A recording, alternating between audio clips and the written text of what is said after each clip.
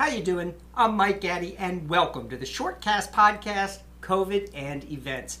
This week, I want to extend a little bit about our conversation about the disconnect between meeting planners and meeting goers and what they are doing with reference to safety protocols and the expectations that meeting goers have for safety protocols being in place, protocols like masks and vaccination, proof of vaccination. According to research from MMGY, 71% of meeting goers, people attending meetings, expect safety protocols like masks and proof of vaccine to be in place. But only 51% of meeting planners are putting those safety measures in place. In other words, half of events aren't spelling out what safety measures they are requiring because of COVID. As I mentioned last week, that's a problem because a lot of corporate America will only authorize travel when those safety measures are spelled out in black and white on the event website. Otherwise, they just won't authorize their team to go to those events.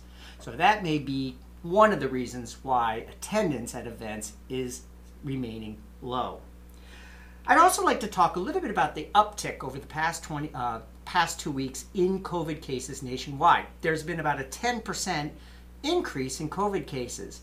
However, that increase in cases, unlike previous increases, has not necessarily resulted in the same level of hospitalizations or deaths as a result of COVID. And perhaps that's because some of the cases are breakthrough infections and aren't as severe. Case in point, in New Hampshire, there was a 249% increase in COVID cases in the last 2-week period.